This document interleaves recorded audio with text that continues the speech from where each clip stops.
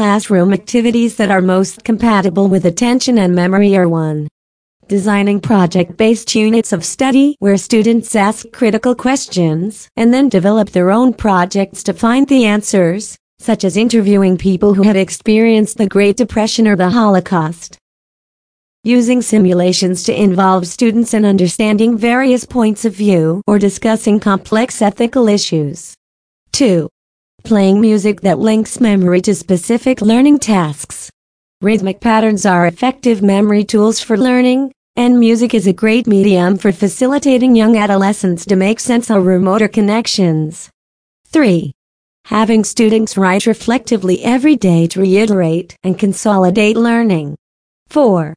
Posing visual and word problems or puzzles to challenge thinking so that students learn that there are many ways to solve a problem or puzzle. This type of thinking strengthens the neural connections and gives students more confidence in their abilities to tackle problems. 5. Using physical challenges to solve problems and build collaboration. Low ropes courses and other physical mental problem solving involve the mind and body in learning and team building. 6. Involving students in real-life apprenticeships. Students shadow workers in various jobs or learn skills in a short internship that either connects to an area of study or helps them understand one of the problems they have posed themselves and are interested in finding answers. 7.